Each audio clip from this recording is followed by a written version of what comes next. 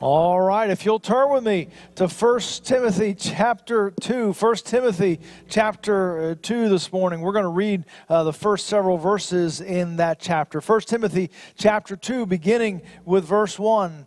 It says, "First of all, then I urge that supplications and prayers, intercessions, and thanksgiving be made for all people, for kings and all who are in high positions, that we may lead peaceful and quiet life, godly and dignified in every way.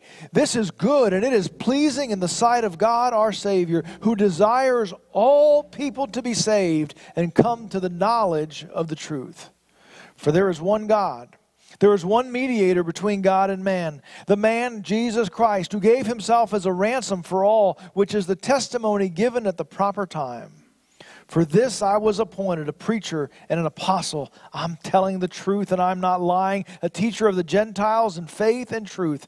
I desire then that in every place the men should be praying, lifting holy hands without anger or quarreling.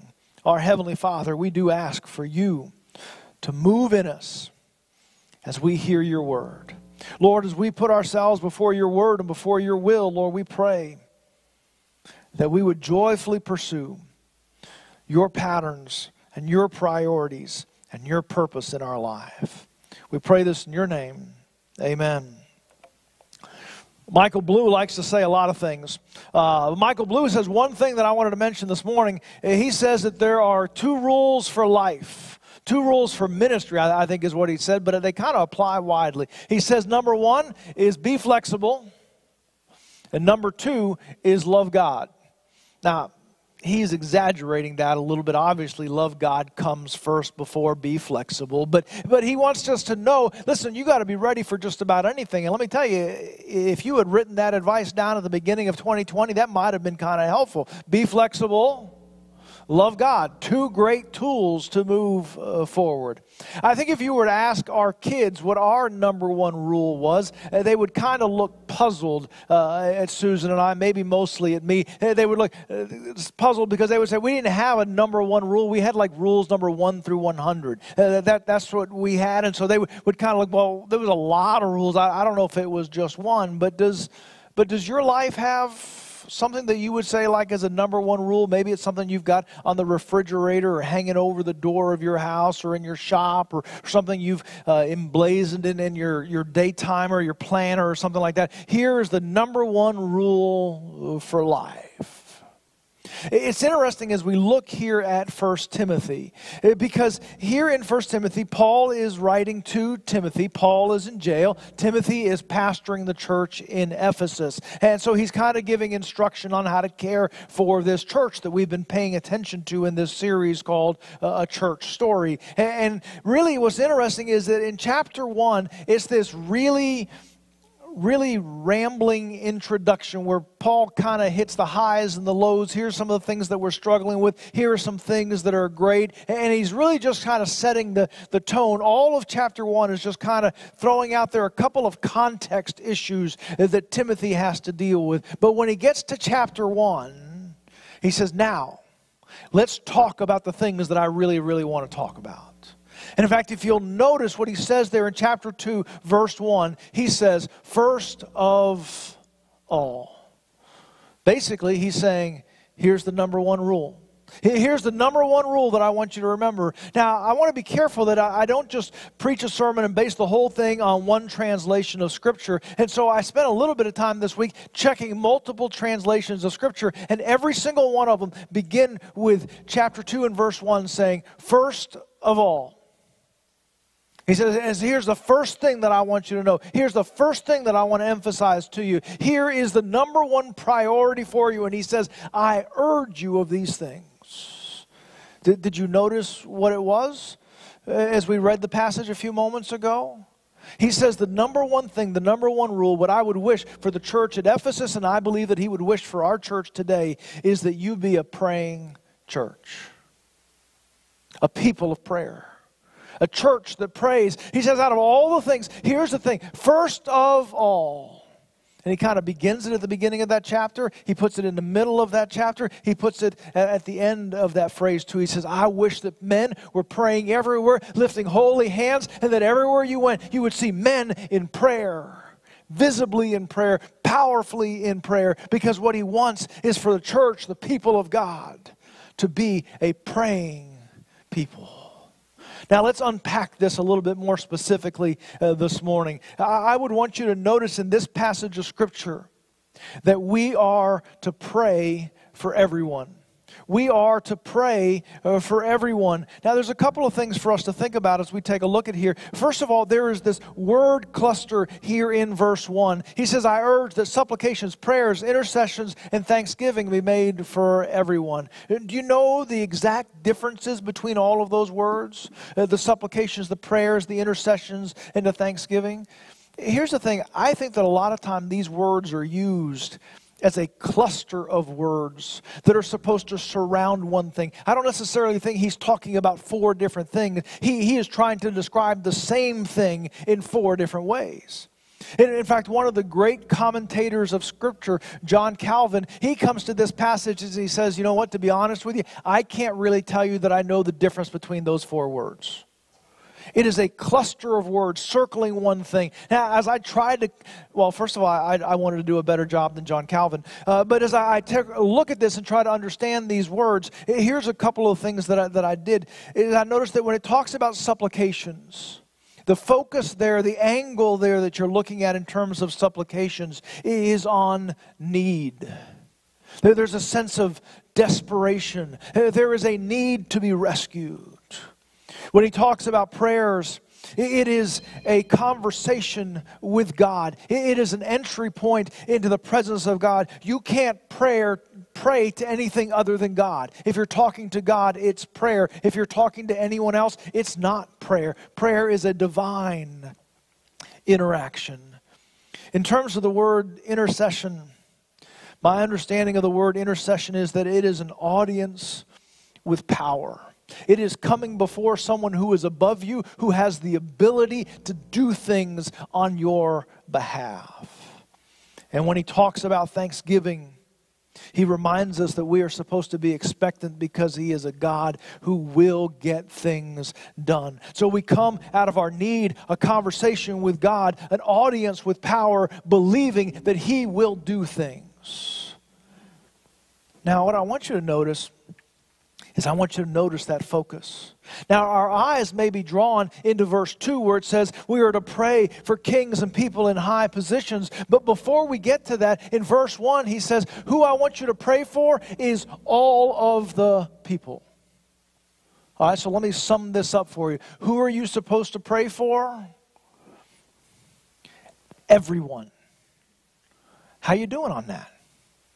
I mean, everyone. I did not Google this morning what the current world population is, but we're on the north side of 6-7 billion people today. The Word of God says that you are supposed to pray for everyone. No pressure. Pray for everyone. How on earth do we live this out in our lives? How on earth do we live this idea that God calls on us to be supplication and prayer and intercession and thanksgiving for all people? How do we do that? Well, I got to tell you, I don't have that entirely worked out in my life. But here are some things that I think that help us move us in that direction to where we're closer to that. If we're going to pray for all people, it's quite likely we're going to need to pray a little bit more. Whatever amount that we are praying right now, it is quite likely that we would benefit from praying a little bit more. If we're going to squeeze in everyone on the earth into our prayer life, we may need to get up a little bit earlier. We may need to stay awake a little bit longer in the day. So we're going to have to expand whatever amount of prayer that we are currently in the midst of. We need to pray some more. We need to really establish some patterns for prayer in our life. I don't know what your prayer pattern is, but you've got to find some places where there is a groove where you stop and you pray. For some folks, for a long time, it's been, I pray before I go to sleep at night. And I've got a list of people that I pray for. Sometimes a family gathers together and prays at the end of the day. Sometimes your groove may be, I pray in the morning as I'm getting ready for the day, and I begin to process what's in front of me today. And instead of just making a to-do list, but I make that a to-pray list, and I start praying through the things that I'm going to deal with today. Sometimes we can use our vehicle time, our drive time, as a place in which we can pray and just kind of use that, turn off the radio, turn off the noise, and just use that time in traffic to pray. Maybe it is when you take a break at work, you set aside that one of my breaks is going to be a break in which maybe I go for a walk and I pray, or I go sit in my car, or I go to the break room and I pray through some things that I need to be praying for. Maybe it's while you're putting your kids down to sleep. I don't know where your routine is. But I would say if we're going to be obedient to what God has for us to be in prayer for everyone, then we need to be praying. We need to expand the length of our prayer time. Probably there's very few of us that would say, you know, when I evaluate my life, I think I pray too much. I don't think that there's very many of us that would claim that title and say, you know what, I've got to rearrange my life because I think I'm praying too much. Maybe it is true. It has yet to be true for my life. I also think that if we're going to pray for everyone, we need to expand how we see the people around us. You know, the truth is that there are some people that we are just naturally drawn to. There are people who are just going to naturally be our friends. There are some people who we just naturally congregate with. And it's easy to kind of pray for those people. They're the people who are on our hearts. They're people that we care for already. They're the first people on our prayer list. But you know, there's also some people in our life that I don't know why it is. It's some of the way in which we're wired. It's some of the way in which we're miswired by sin. But there are some people that we don't even see. We can go through the whole day, and there are people that surround us that we don't even notice, and certainly our hearts and our compassion never stirs in their direction. Hey, it's really hard to see everybody, but just for whatever reason, we just don't see them. So there are some people that our hearts that are drawn to, some people that we don't even see, and then if we're just going to be honest for a moment, there are also some people that we wish we didn't see. Is that true? Every once in a while, there are some people like, oh man, I'm going to try to walk the other direction so I don't see them, so I don't encounter them. I'm going to change the time that I go to such and such a place because I don't really want to pass them in the hallway or see them. Life's going to be a whole lot easier if I go down this aisle in the store instead of this aisle in the store so that I miss them. But the Word of God comes to us that we are to pray for everyone, including those folks that our hearts so easily knit with and connect to and that we're drawn to, but also to kind of open our eyes a little bit and see some people that we don't normally see. And even we're supposed to pray for some of the folks that we just kind of wish we didn't have to interact with. See, the Word says that we are to pray for everyone. We also can be reminded that prayer really matters because there's not a single person who has ever drawn breath that doesn't need the alive movement of God inside of their lives. You know, sometimes we can look at people that we know, people that we don't know, people we see up close, people we see at a distance, and we say, you know what that person really needs? You know, and sometimes we can see some things that they can't see. We can see some blind spots that they don't see. We can say, you know what that person really needs is they need to work on their anger. They need to work on this. They need to work on whatever it is. We can look at that and say, you know what that person really needs? Anyone ever do that? All right, cool. You know, this worked real well in the first service. But our tendency is to think, you know what that person really needs? Let me tell you that whatever it is that you list as what that person really needs, that list starts at number 2. Because the number one thing that they really need is the alive movement of God inside of their life. That's what they need above everything else. So whether it be money, whether it be anger, whether it be relationship, whether it be dependence, or whatever it may be, the number one thing that they need is the movement of God inside of their lives. Now, we have great news about that. He comes to do that. In fact, 2 Peter chapter 1, verse 3 tells us, 2 Peter chapter 1, verse 3 tells us that His divine power has granted to us all things that pertain to life and godliness through him, through the knowledge of him who has called us to his own glory and excellence.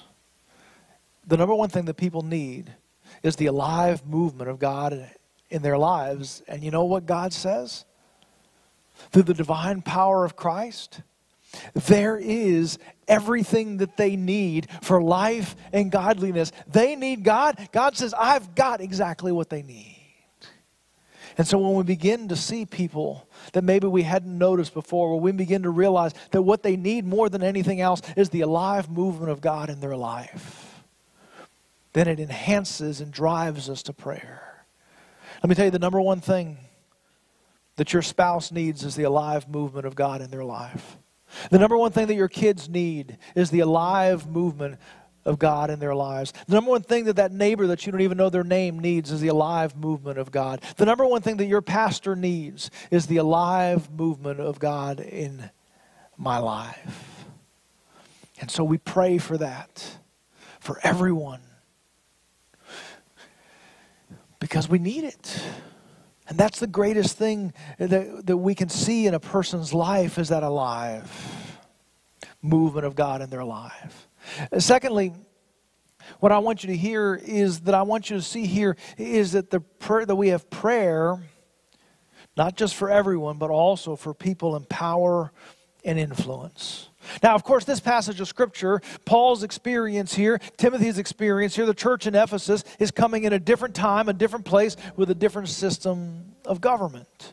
But here in this passage of Scripture, he says, be in prayer for all kings and for all those who are in high places.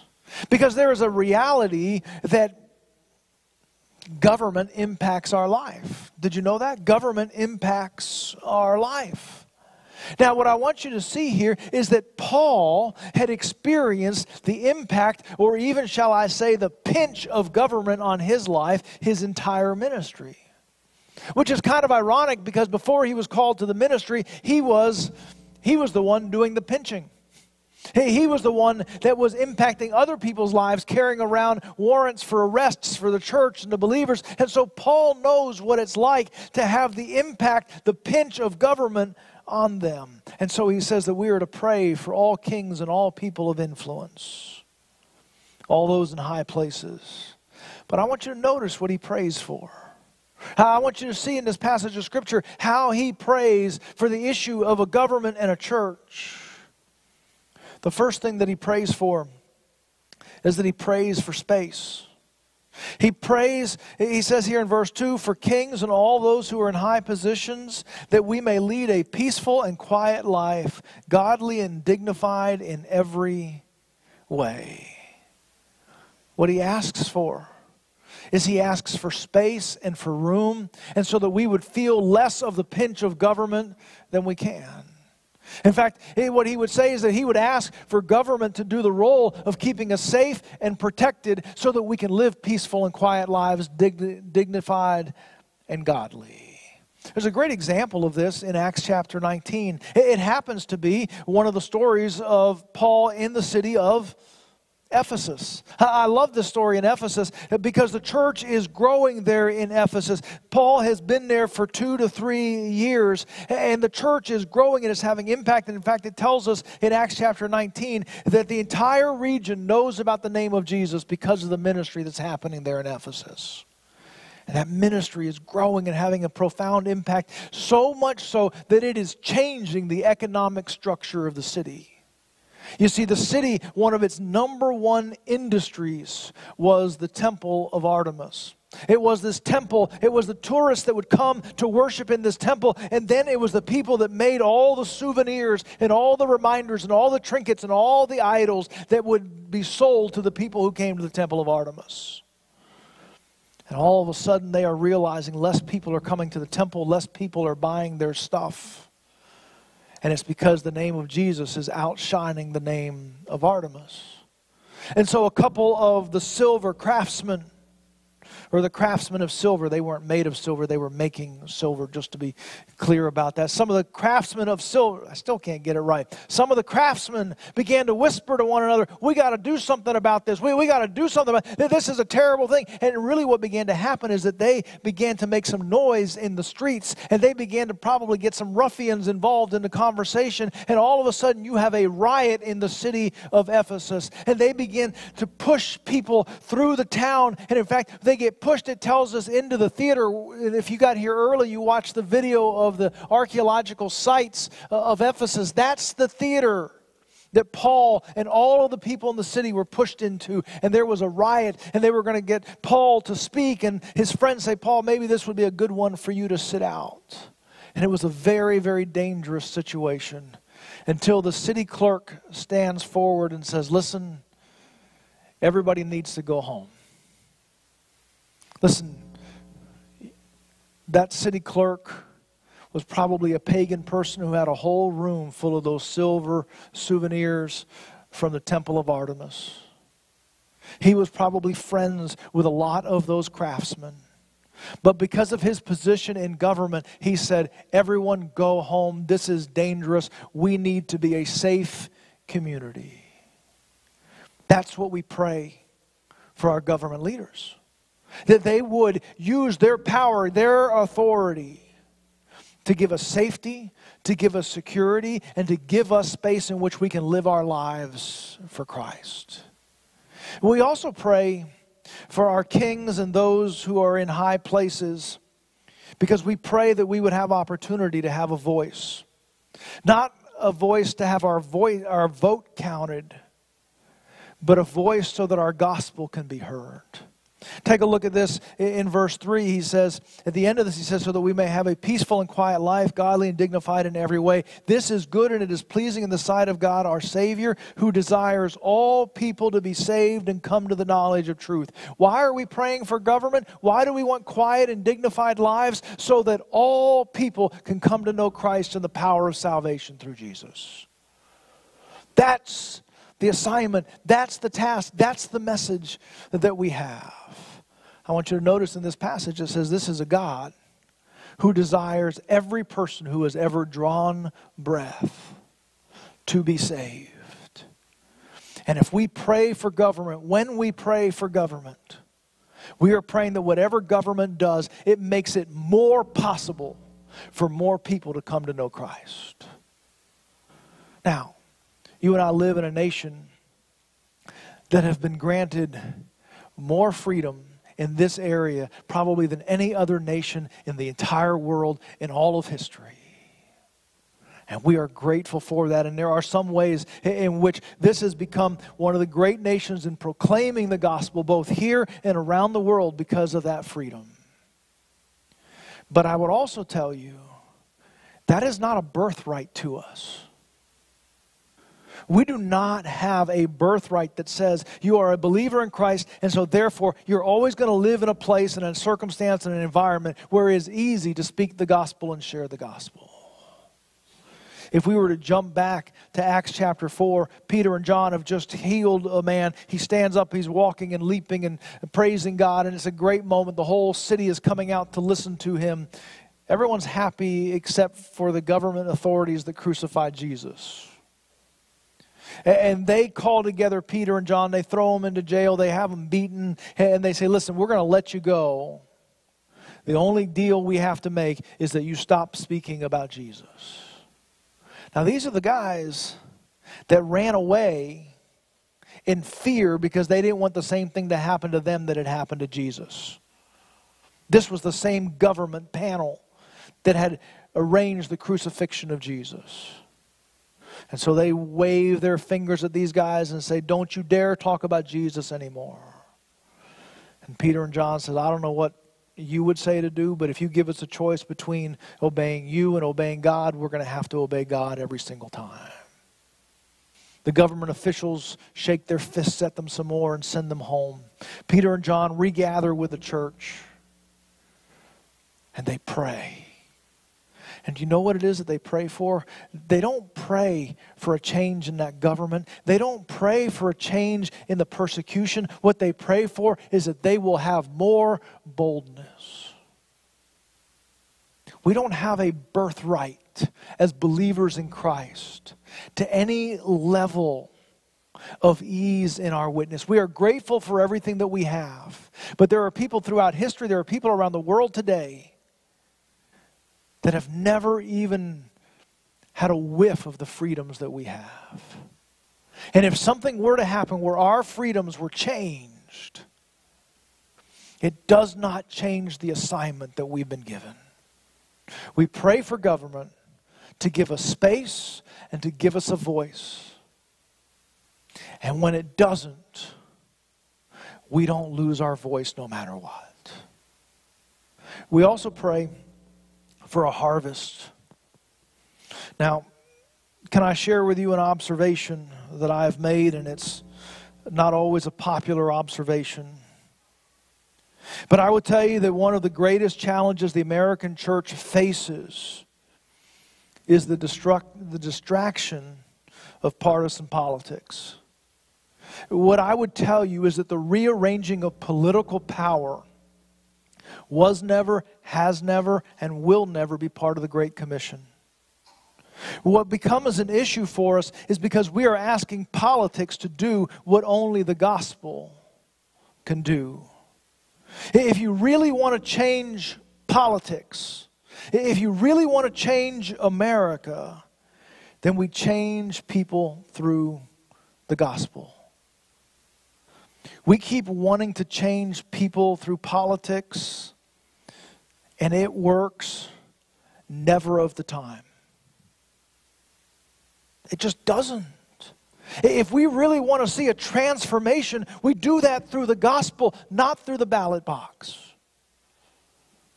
We can change political parties, we can change laws, we can change all this kind of stuff, but I want to tell you, that stuff is so shallow and has so little impact on the souls of America.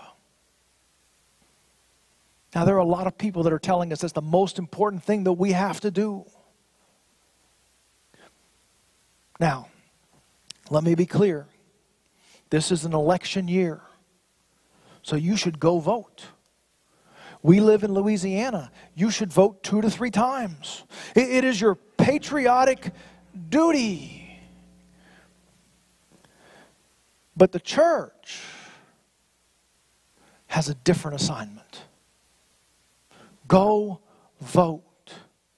But if you want to change your neighborhood, if you want to change America, if you want to change the world, that's the gospel. That's the story of Jesus. And because there are so many voices that want our attention, want our money, and want our votes, they keep telling us that politics is the way we're going to change our neighborhood and our country and the world, and it's a lie. But they will cash your checks, take your votes, and steal the energy and purpose of a church. As an American, I love election years. I've always loved politics. I've always loved history. I love election years. As a pastor, not so much. Because I see us get distracted and distracted and distracted. It's interesting, in this verse it says that we are to have supplications and prayers and intercessions and thanksgiving. The word intercessions only appears in 1 Timothy in the entire New Testament, only in this chapter. And remember, the word intercessions means to have an encounter with someone of power. I think that there's an emphasis here that says, listen, we're going to talk about kings and people in high places. But if you want access to power, that's prayer. Pray for that king. Pray for those people in high places. Because government pinches, government changes, government shapes. But if you want to know where the power is, the intercession happens on our knees before the presence of God. I have one more place that we need to look at, and then we'll do this quickly. Paul wrote to the church in Ephesus one other letter. He wrote it a year earlier. It's the book of Ephesians. And I just want to take a look at Ephesians chapter 6, because we're going to talk about the fact that we have to pray beyond what we can see. In verse 10 it says, "Finally be strong in the Lord and the strength of His might. Put on the whole armor of God that you may be able to stand against the schemes of the devil. For we do not wrestle against flesh and blood, but against rulers and against authorities and against cosmic powers over this present darkness, against spiritual forces of evil in the heavenly places." That's what I'm talking about. What we're wrestling is not political parties. That's flesh and blood. What we're wrestling is the movement and the spirit of darkness versus the movement of light that comes through Jesus Christ. Therefore, take up the whole armor of God, that you may be able to withstand in the evil day, and having done all, to stand firm. Stand, therefore, having fastened on the belt of truth, having put on the breastplate of righteousness, and as for shoes for your feet, having put on the readiness given by the gospel of peace. In all circumstances, take up the shield of faith, with which you may extinguish all the flaming darts of the evil one. Take up the helmet of salvation, the sword of the Spirit, which is the word of God. Now listen in verse 18.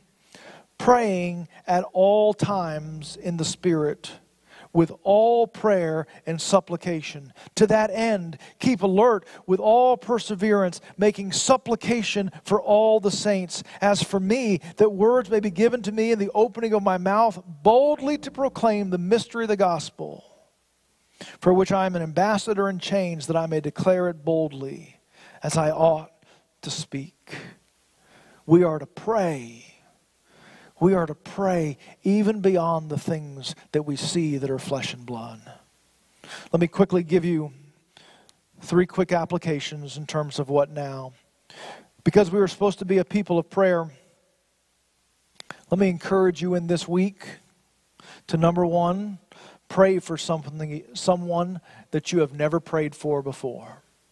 Pray for someone that you have never prayed for before. Maybe you just haven't seen them. Maybe you haven't noticed them. Maybe you haven't met them. Maybe you haven't thought that they're a person that you should pray for. But this week, pray for someone that you have never prayed for before. Number 2, let me challenge you to pray for something that you have never prayed for.